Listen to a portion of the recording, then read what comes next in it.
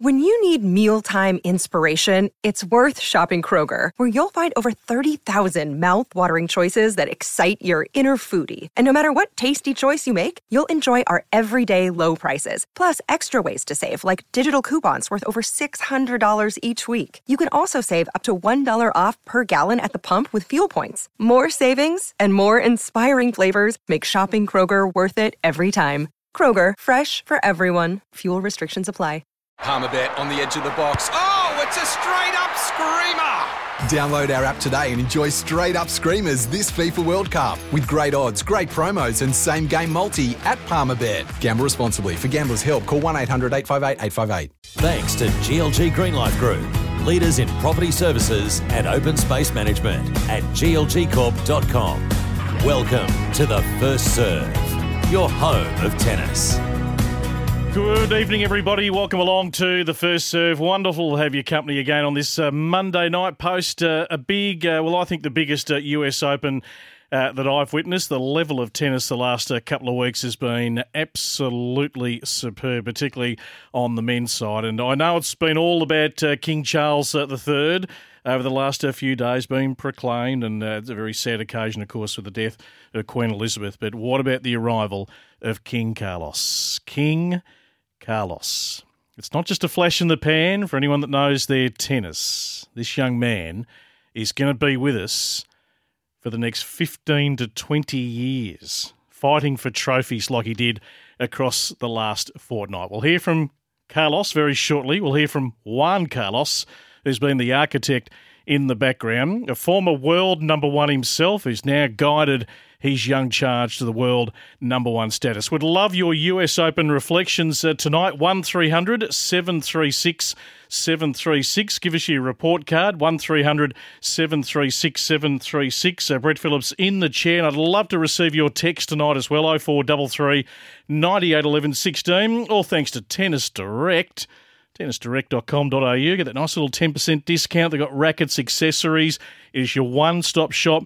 Wherever you are listening around Australia tonight, get all those goodies delivered to your front door. 1300 736 736 or on the Tennis Direct text 0433 98 11 16. So our US Open reflections are very shortly. The UTR mailbag. Also tell you a little bit more about the National Tennis Academy up in Brisbane, which I'm going to head up and visit in the next 3 weeks and find out what's happening behind the scenes there. But the US Open has been absolutely spectacular the past fortnight. In fact, the US Open releasing today, they set 2 new all-time attendance records, main draw attendance and combined main draw and US Open Fan Week attendance. I mean, the Slams really become 3-week events now. Total of 776,120 fans came through the gates during the 2 weeks of the main draw to surpass the previous record of 737,872 people set back in 2019. So the full 3-week attendance, including US Open Fan Week, was 888,044. The previous best over the 3 weeks was about 35,000 shy of that, 853,227. And for the first time in Arthur Ashe Stadium's 25-year history, every session in the stadium, of course with a increased capacity, 23,859 was sold out, and we heard every roar over the last fortnight. It was a cracking atmosphere, although I still maintain that the chair umpires should be paid triple overtime at the US Open because they are a rowdy bunch over there. They're boisterous and loud. And the one thing that's just on my goat, and if I hear anyone doing this at the Australian Open, I tell you, I almost might jump out of the commentary box. But when a player, is going to serve, who do the idiots think they are to be yelling out as the players in their service motion? Make all the noise you like as the player's stepping up to serve, but cull it. The amount of times the umpire's got to jump in, the chair umpire, the last couple of weeks for people who want to make a name for themselves. So if you're going to the tennis and the male or female players about to serve, button up. All right, let's get on to the real positives. Iga Swiatek. We're going to go ladies first before we get into Carlos. What a fortnight. She's now 5,275 points clear of Ons Jabeur, who's risen to world number 2. I think Ons will have her time. I can't necessarily mount a case for a lot of the other female players in the top 10 right now, but I can mount a case for Ons Jabeur to break through and win one. But if we look at Swiatek's year, I mean, she's 50-plus wins, just the 7 losses, semi-final of the Australian Open, wins the French. So the only surface she's got to conquer in 2023 onwards is the grass of Wimbledon, and wins the US Open. So round 1, 6-3, 6-love over Paolini, the Italian, 6-3, 6-2 in round 2 over Sloane Stephens. Little Lauren Davis was the opponent in round 3, 6-3, 6-4. The only real scare came up against the bolter from Germany, who followed off a great Wimbledon to a great US Open, Jules Niemeyer of Germany, who had Iga a set and 4-2 down, and Iga responded, came back to win the second, Bagel in the third. Jessica Pegula, 6-3, 7-6. Sabalenka certainly had her chances, 4-2 up on Iga in that semi-final, couldn't get it done. The world number 1 storms back to win the tiebreaker, 6-1, 7-6, and then laid the foundations early against Ons Jabeur to get it done, 6-2, and really pushed to a tiebreaker. And it became more of a contest, certainly, in the second. But she's a fabulous player to watch. So many aspects you love about the Swiatek game. Takes the ball early, uses all parts, dynamic, back court, front court. She's got her own sports psychologist, Daria, who sits in the box there working with her on the mind and just been able to reset when there's a little bit of adversity or if she's a break point down, and it's a beautiful thing to watch. She is so far clear right now ahead of the rest of the field. Iga Swiatek, the 2022 US Open champion. Well, it's hard to describe it in one sentence, but, I'm just super proud of myself because it wasn't an easy match. Even though at the beginning I was dominating, I knew that it's going to be tight, and I knew that, Ons is going to use any mistake that I'm going to make, and I didn't want to back out. In second set, it got really physical, and I'm happy that I got my level of energy up a little bit more so I could finish and be really precise in those moments where I needed that because, we played on a really good level today. We talk a lot about the fact that it was important for you to win a slam that wasn't on clay after the 2 French Opens. What does it mean to you to do that, and do you think it is important for your legacy or your career? Yeah, for sure it is. Beginning of the season, I realized that maybe I can have some good results on WTA events. I also made it to semi-final of Australian Open. I wasn't sure if I'm on that level yet to win actually a Grand Slam, especially on US Open where the surface is so fast. So it's something that I wasn't expecting for sure. It's also like a confirmation for me that sky is the limit. I'm proud, also surprised a little bit, and just happy that I was able to do that. Feels quite different, I think, to your French Open wins. There you were obviously super confident, you were playing so well and you won all the matches. I'm not going to say easy, but not too many battles, whether here you've really had to fight, haven't you? And I just wonder, does that in some ways make it more satisfying? Well, it's hard to compare. For sure, on Roland Garros, I always feel like I have more control, and I feel like Philippe Chartier is kind of my place. Here on Ash, I still need to figure out the atmosphere, and I wasn't sure before the match if this is actually my place. I was pretty focused, and I didn't let myself, get into these thoughts. And for sure, I would say, I don't know if it's more than the second win on Roland Garros, because I feel like back then the pressure was really on, and everybody was kind of expecting me to win. Here, I managed to get my expectations lower, and also I feel like people were not expecting a lot from me on hard courts. So mentally, I think Roland Garros was a little bit tougher, but tennis-wise and physically here, for sure, it was tougher. You used the word proud and used the phrase sky's the limit. Everything you've already accomplished in your career at just 21. What are you proudest of? What are you most excited about for what the future might hold for you? Mostly proud of the fact that mentally I'm not kind of breaking up in those important moments, and I have, after the matches, even if I lose, I kind of have no regrets because I know that I'm doing 100%, and proud that I have much more solutions and options on court than I had before tennis-wise. She's a good problem solver, no doubt about that. The US Open champion, the world number 1, Iga Swiatek, and I sat back and I was reflecting today, also had a chat to a few of the shows across the SEN network that, if Ash Barty had kept playing, what this rivalry might have become between Barty and Swiatek, because Barty was the absolute standout at the peak of her powers. Iga takes over that mantle, and she's become the absolute standout as we whip around all the results from the US Open thanks to AATC, Australasian Academy of Tennis Coaches. They're providing quality coach education right across the globe. They've got courses delivered by industry leaders and tennis business owners, so you can actually learn locally, coach all around the world. They're internationally endorsed, so log on and find out more at aatc.tennis. So just the little rankings look today, the significant movers and those who have dropped. Isla Tomljanovic, our leading Australian, jumps up 12 spots, so at a career-high 34, and if those Wimbledon points had accounted, she would have been inside the top 30.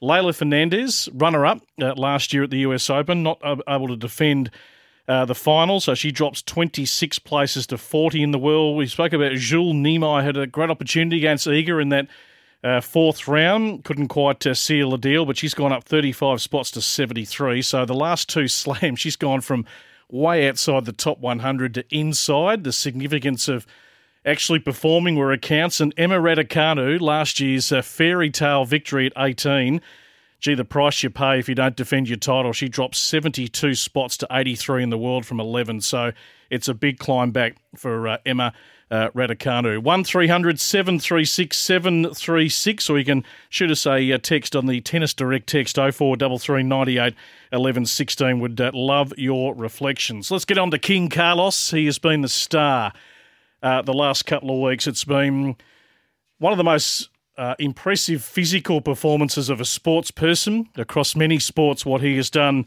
over the last fortnight.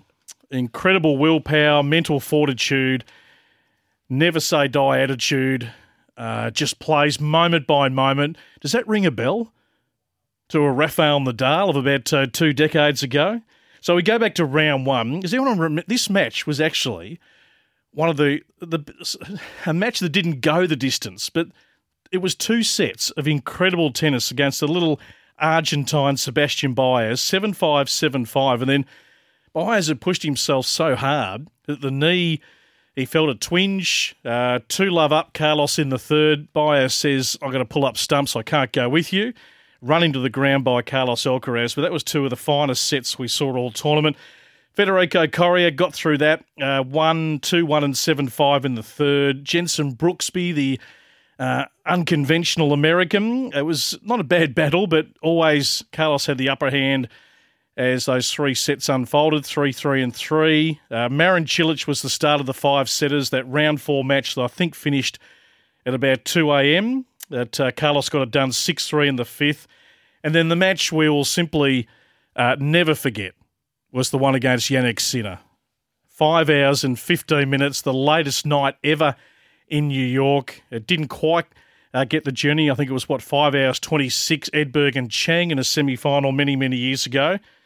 But that match alone just typified the whole tournament. Absolutely brilliant. And Alcaraz found a way, as he did in the semi-final. He found a way against Francis Tiafoe, who had the American crowd behind him. So he gets through that. And today, well, he did go in as the favourite against Casper Ruud, and he found a way. Even when Casper came back and took that second set, was Alcaraz going to run out of petrol tickets? He'd gone so hard, but no, it just fueled him for more.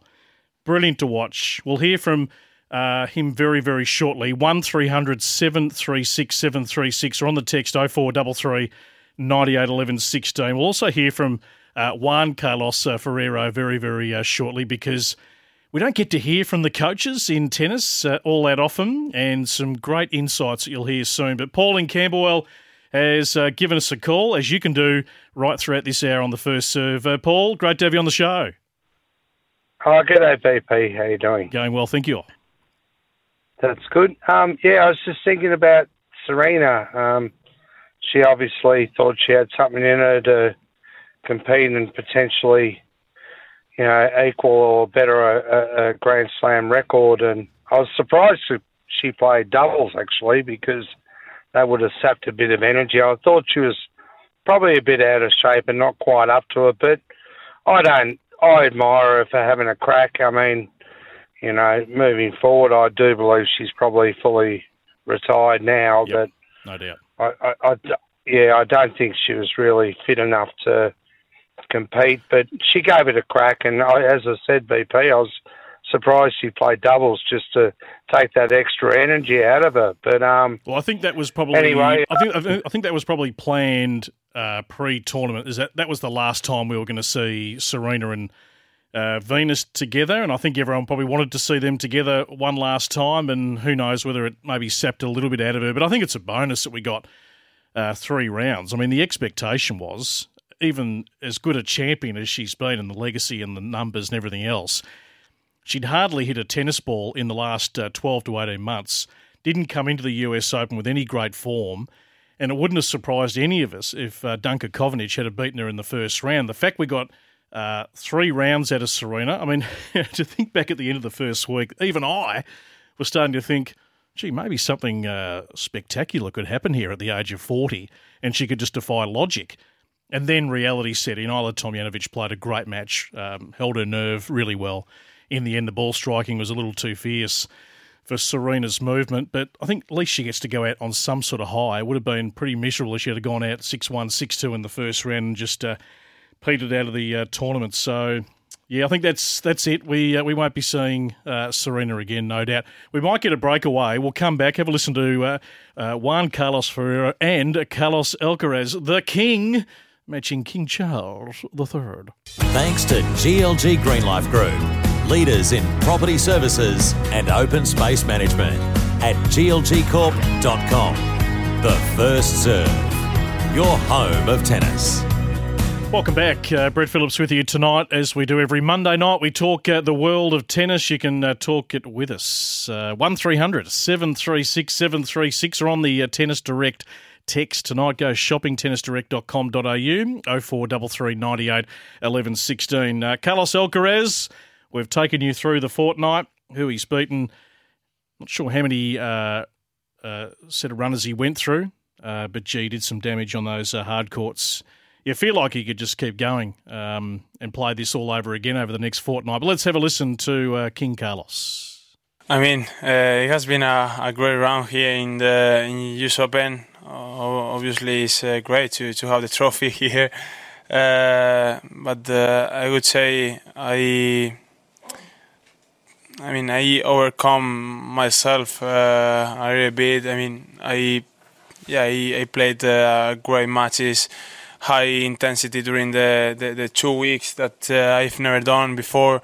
I just can say that I'm really happy to move on to be number 1 of the world, to get still growing. So I'm so happy. A couple of nights ago, I asked you, what would you tell your young self, of 16? And now, how do you feel right now to be US Open champion and number 1 player in the world? Well, it's crazy for me, I've never thought that I was going to achieve something like that at 19 years old. So everything came so fast. So for me, it's unbelievable. This is something that I dream since I was a kid, since I started playing tennis, and of course, leave this trophy today is amazing for me. Maybe in Cincinnati you lost a little bit of joy on the court, like maybe you were feeling a little bit of the pressure. I just wondered, how did you manage to put that behind you and play so freely and well here? Well, as Juan Carlos said, in Montreal and in Cincinnati, I lost the joy a little bit. Couldn't smile on court that I'm doing in every match, in every tournament. So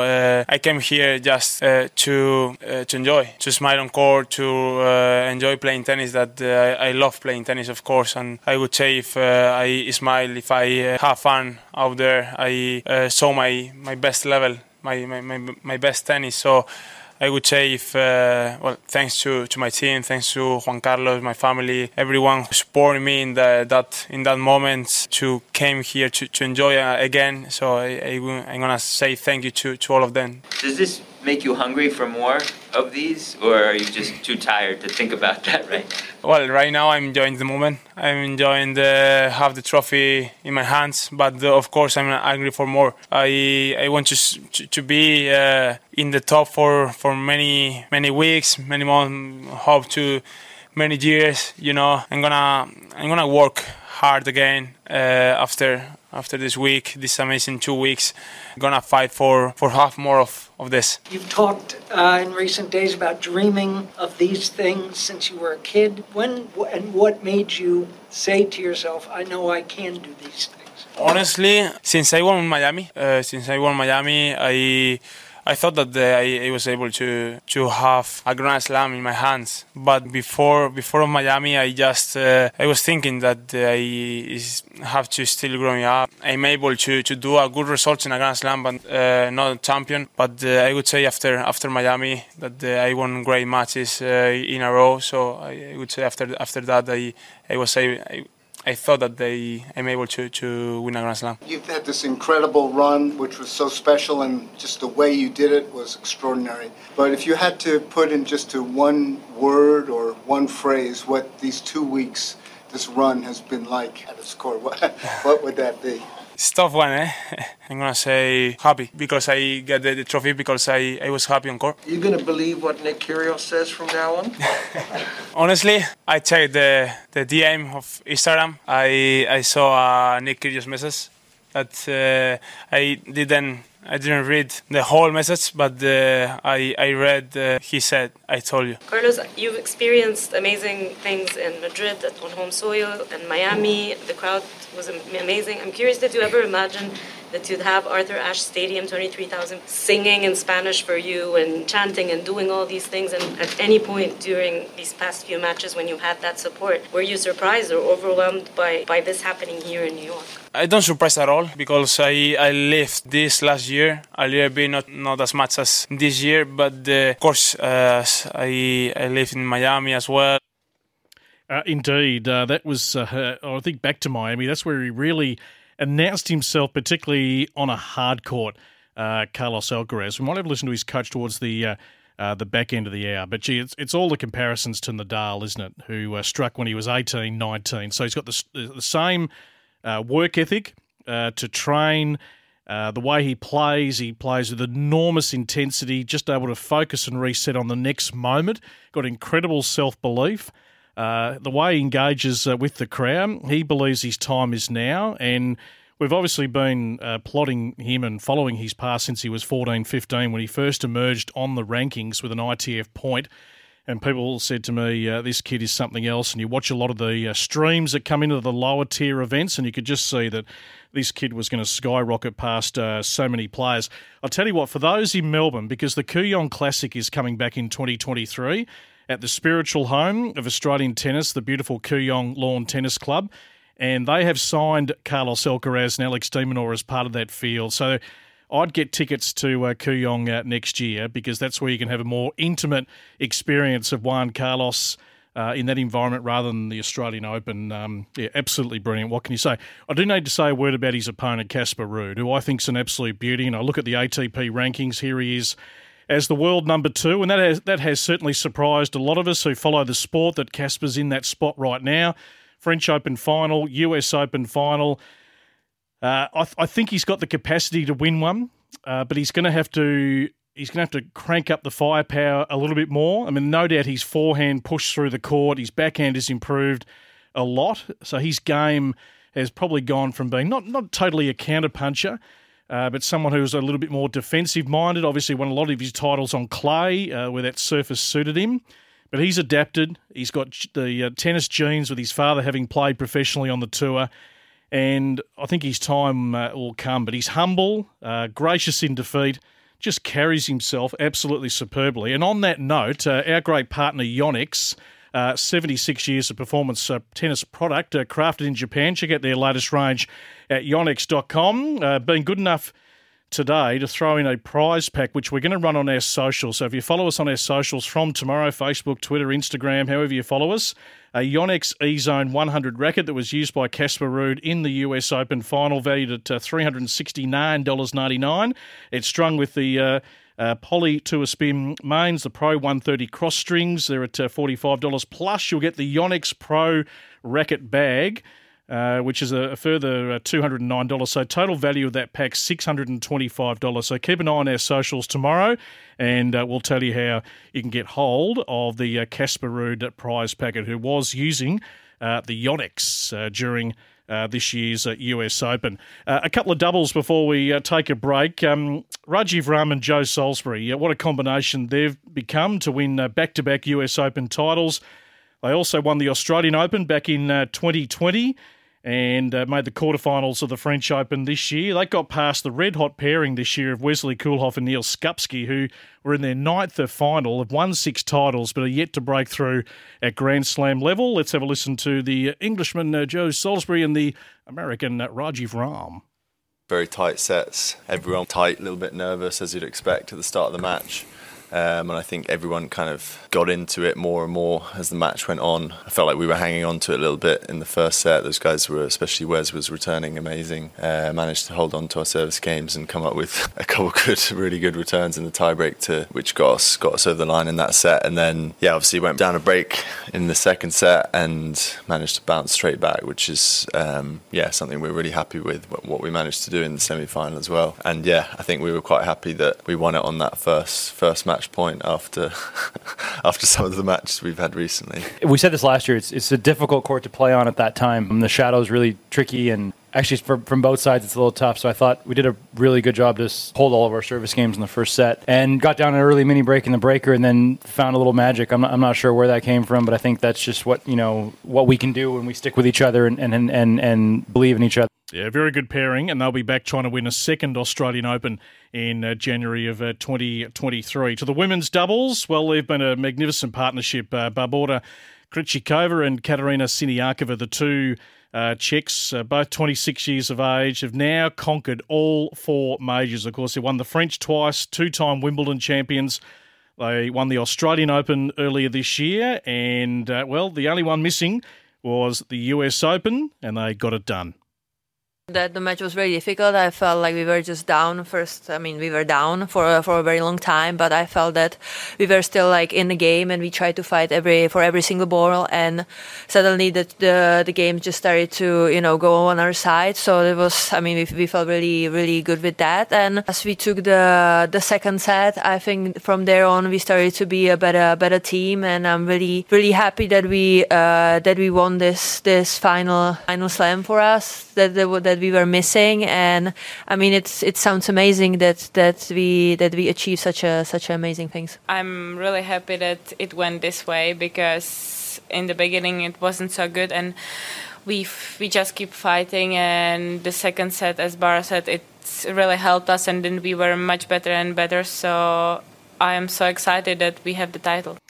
They were very good. Beat the Americans, McNally and Townsend, in that final, 3-6, 7-5, 6-1. Little shout-out to the two Aussies, Storm Sanders teaming up with Caroline Dollarhide. They made the semis, and, of course, Ellen Perez has had a terrific month teaming up with Nicole Malika Martinez, made the semis. So hopefully for both, they'll go a step further next year. But we'll get on to Storm Sanders after the break, because that is where Australia did clean up in the mixed doubles for the first time in 21 years at the US Open.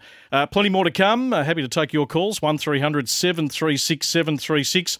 Couple coming through on the text. I'll get to those on the Tennis Direct text 0433 98 11 16. All thanks to Hume Tennis and Community Centre. It's a little mini Melbourne park. It's a beauty. 18 courts out in Melbourne's north. It's got tennis for everyone. It's perfect also for coaches and players. So if you're jetting into Tullamarine, nice little short drive out to the Hume Tennis and Community Centre. It's got accommodation just around the corner. So to find out more, log on to humetennis.com.au. Thanks to GLG Green Life Group, leaders in property services and open space management at glgcorp.com. The First Serve, your home of tennis. Welcome back to the First Serve post the US Open for 2022. Happy to take your calls tonight. 1300 736 736. We'll get to your calls in just a tick off the Tennis Direct text. It was the talk of the Kooyong sauna. Nice that we can go inside the Kooyong sauna tonight. That Carlos Alcaraz is on his way to Kooyong. Thank you, Paul, from Q. They'd be salivating down at Kooyong with the thought of King Carlos arriving at the spiritual home of Australian tennis. Do you think Jannik Sinner's nerves got the better of him against Alcaraz, and does this place a question mark over him going forward? Michael in Northcote, I mean, Shane had to be a loser, really, in that match. I mean, it was something else, wasn't it? And Sinner played a great match. He's not quite at the level of Alcaraz, but these two are going to have a great rivalry. I mean, if you've got a Darren Cahill in your corner for wisdom, he had Riccardo Piatti in the early part. Alcaraz has surrounded himself with great people. So, I mean, we'll hear from Juan Carlos, hopefully. If I get to him, he said that Carlos is only at 60% at the moment, so there's 40% more growth. It's scary, isn't it, for what he's achieving in the sport. What would Ferrero Rocher know about serve and volley? Good on you, Mario, from that beautiful nudist beach over in Adelaide, Maslin Beach. When you take your clothes off, things just come out that probably shouldn't. Jason is in East Hawthorn. Jason, welcome to the show. G'day, Brett. How are you? Very good, thank you. Good. Yeah, good. I just wanted to bring up a new event, or tell people about a new event that's been initiated by 3 of the Victorian associations. Sure. And it's called the Victoria Cup Tennis Carnival, and it's going to be held over the Cup weekend. So brilliant. Tell us more about it. Yeah, so it's for the 12s, 14s and 16s age groups. It's being hosted by, the 12s are going to be hosted by North East Junior Tennis Association, the 14s by Waverley Association, and the 16s by Eastern Region. We're basically, passionate tennis people who are trying to come up with some solutions to some of the problems in tournaments at the moment. So it's all going to be run on a compass draw, which means all of the players are guaranteed at least 4 matches, 4 verified UTR matches that would be. And we're hoping it's an inaugural event. We've got over $20,000 in sponsorships and prizes confirmed so far. Brilliant. So hoping it'll be a great event. How do people find out more, Jason? Where do they log on to and have a look? Well, I guess I'll have to... it's on the UTR platform. Okay. So all of they can enter directly through the UTR platform, or I guess I'll have to send a link or... That's all right. We can we can work that out, and we can link that through our socials at the First Serve as well, and through our website in the next couple of days. That sounds terrific. I mean, just quickly, how are you finding it out there? I'm obviously UTR. I've got a little bit in the mailbag tonight, but how are you finding it now that we're 8-9 months into the new system in Australia? Yeah, look, hence why we're having to come up with our own event. There's still lots of problems.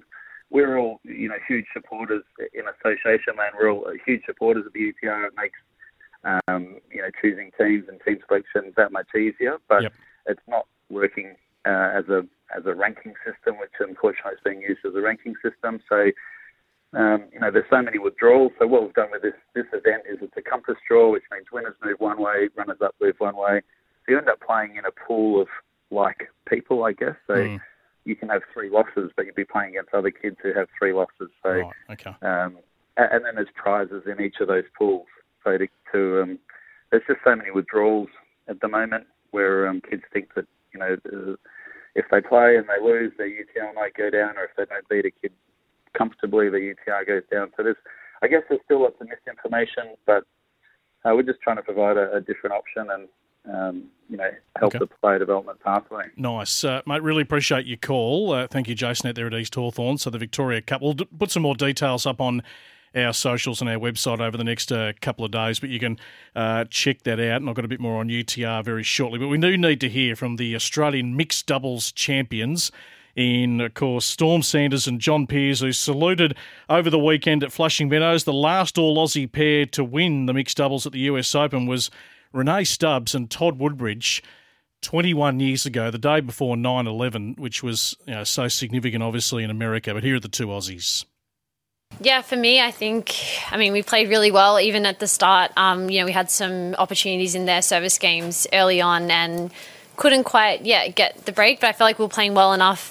Got broken on my serve, but it was super close and could have gone either way. But I'm just super proud of that we backed ourselves and just played our game, and we just kind of hung around and tried to enjoy the moment too. And then, honestly, it's a bit of a blur for me, even the super tie break. But I know we came out kind of firing and got off to a good start in the super tie break, and just kind of hung on and just backed ourselves, and I trusted Johnny and his serve and volleys, and I was like, hopefully he can just hit a good serve on match point, and he did. So, yeah, that was amazing. There wasn't actually much in it in the first set. I mean, we had a few chances, but I thought they played really good and didn't really allow us to do much. Yeah, I thought second set could have gone a little bit either way, and then we didn't really get any chances till that 5-4 game. That was the first time we really I felt we got sort of a chance the window got opened, and then I felt we just kept momentum going, just kept sticking with our guns. The tiebreak can go either way, but we sort of just kept going and kept rolling the dice and kept backing what we had, and yeah, it was good enough. Storm, you said in the trophy presentation, you turned to John and said, I can't believe we're Grand Slam champions. It's something he's achieved once before, but it's the first for you. So now that the emotions have settled a bit,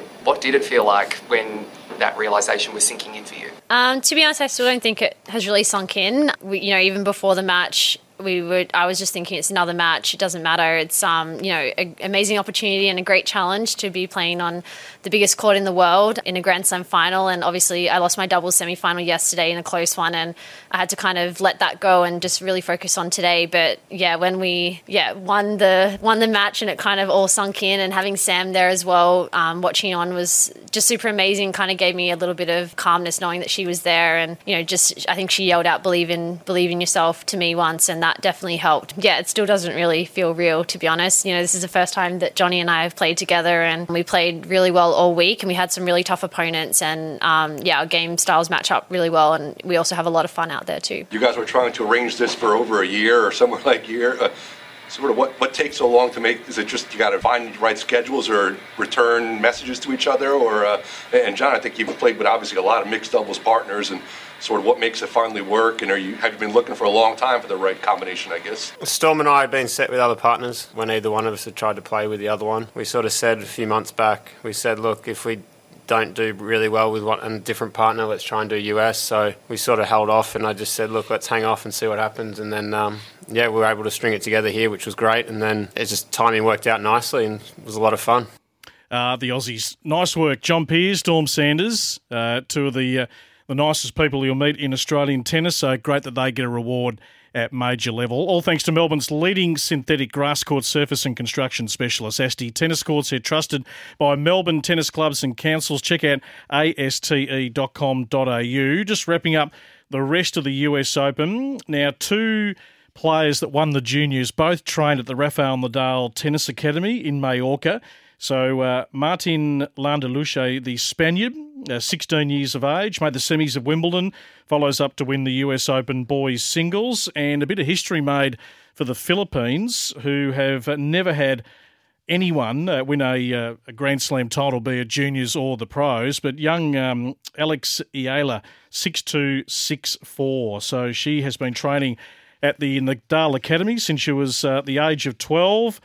A couple of other significant results as far as the US Open was concerned. We do need to mention Shingo Kunita, the Japanese number one, 28 major wheelchair titles. He was going for the whole calendar slam and was beaten by Elfie Hewitt of Great Britain 7-6, 2-1. So 3 US Opens for him, but unfortunately for Kunita, he couldn't quite get the calendar slam. But a girl, this is a phenomenal record. Didi de Groot from the Netherlands won the Golden Slam last year when she won Paralympic gold as well as the 4 majors, but the first tennis player in any discipline to complete the Grand Slam in back-to-back years. So 5 straight US Open titles, unbeaten season at the Slams for the second year in a row. So she has done some phenomenal things. And when Dylan Alcott retired at the start of this year, he said the 19-year-old Dutchman Niels Vink will be the man that will take the mantle. Well, he won against his fellow countryman Sam Schroeder over the weekend, so he's won the French, won the US Open.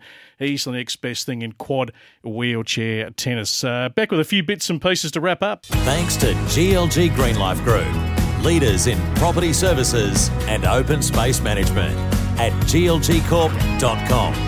The First Serve, your home of tennis. Away from the US Open in the last week, James Duckworth, of course, made the final of the ATP Challenger over in France. Unfortunately, finished runner-up for Ducks, 5-7, 4-6, but goes up 13 spots to 70. Madison Inglis won the 25k doubles title. That was the ITF in Portugal. Bernie Tomic, yes, Bernard, he is playing. the 15K in Cancun in Mexico, which is, tempting not to go to the tennis courts of the beautiful Cancun, but he's 7-6-2 love up when rain interrupted. So he'll be back in the early hours of tomorrow morning to see if he can win a 15K title. It's been a fair fall from grace for Bernard Tomic, Omar Jasika and Matthew Dellavedova, a couple of semis at Challenger and ITF level. The Davis Cup is this week, so it'll be on Channel 9 from 10 o'clock tomorrow night, Thursday night and Sunday night. Australia, of course, De Minaur, Kokkinakis, Kubler is the third option for singles, Ebden and Purcell to play the doubles. So Belgium first up. Gee, we should be able to beat Belgium. David Goffin, Alex De Minaur likely to go head-to-head, 3-0 head-to-head there for Alex.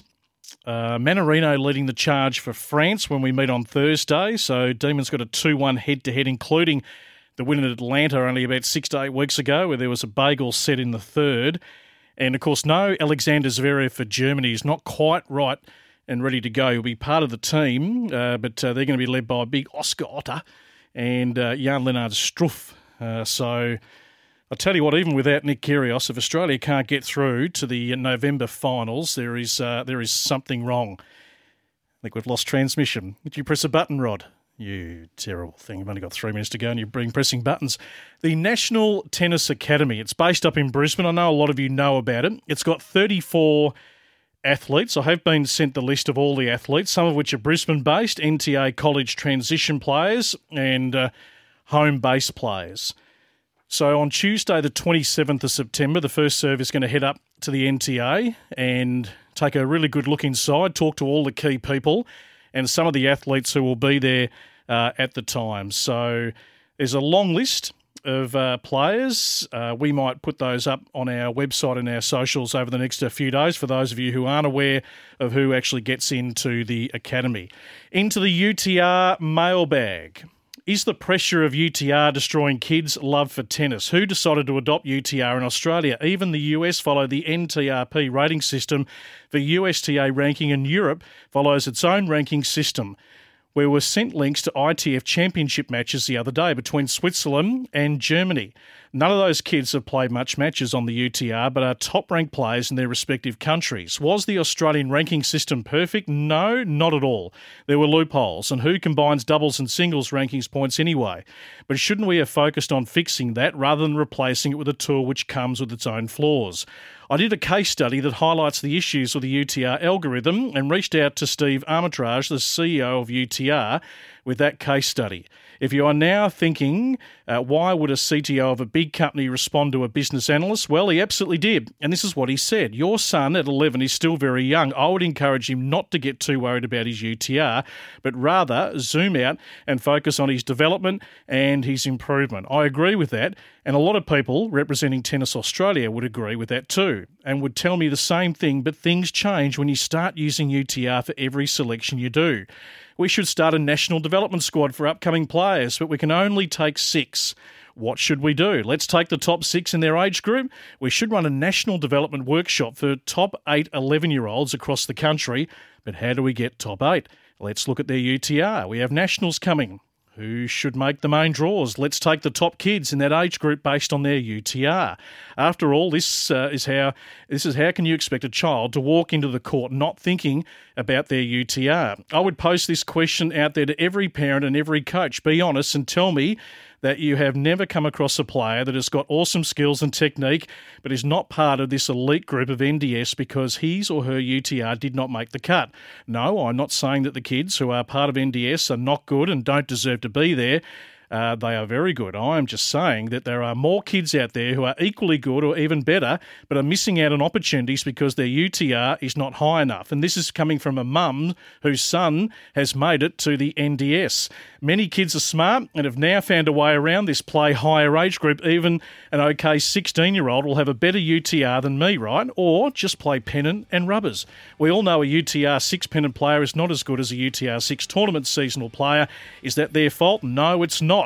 It's all the UTR pressure that's making them find these ways. Players in the US and Europe don't play in higher age groups because they don't have to. I don't want my son to be scared of losing points or games when he is playing. I want him to play the way he likes to play. That was into the UTR mailbag. Always plenty of passion with that topic. Have a great week, everyone. Hit them beautifully out of the middle. We'll do it again next Monday night at 8 o'clock.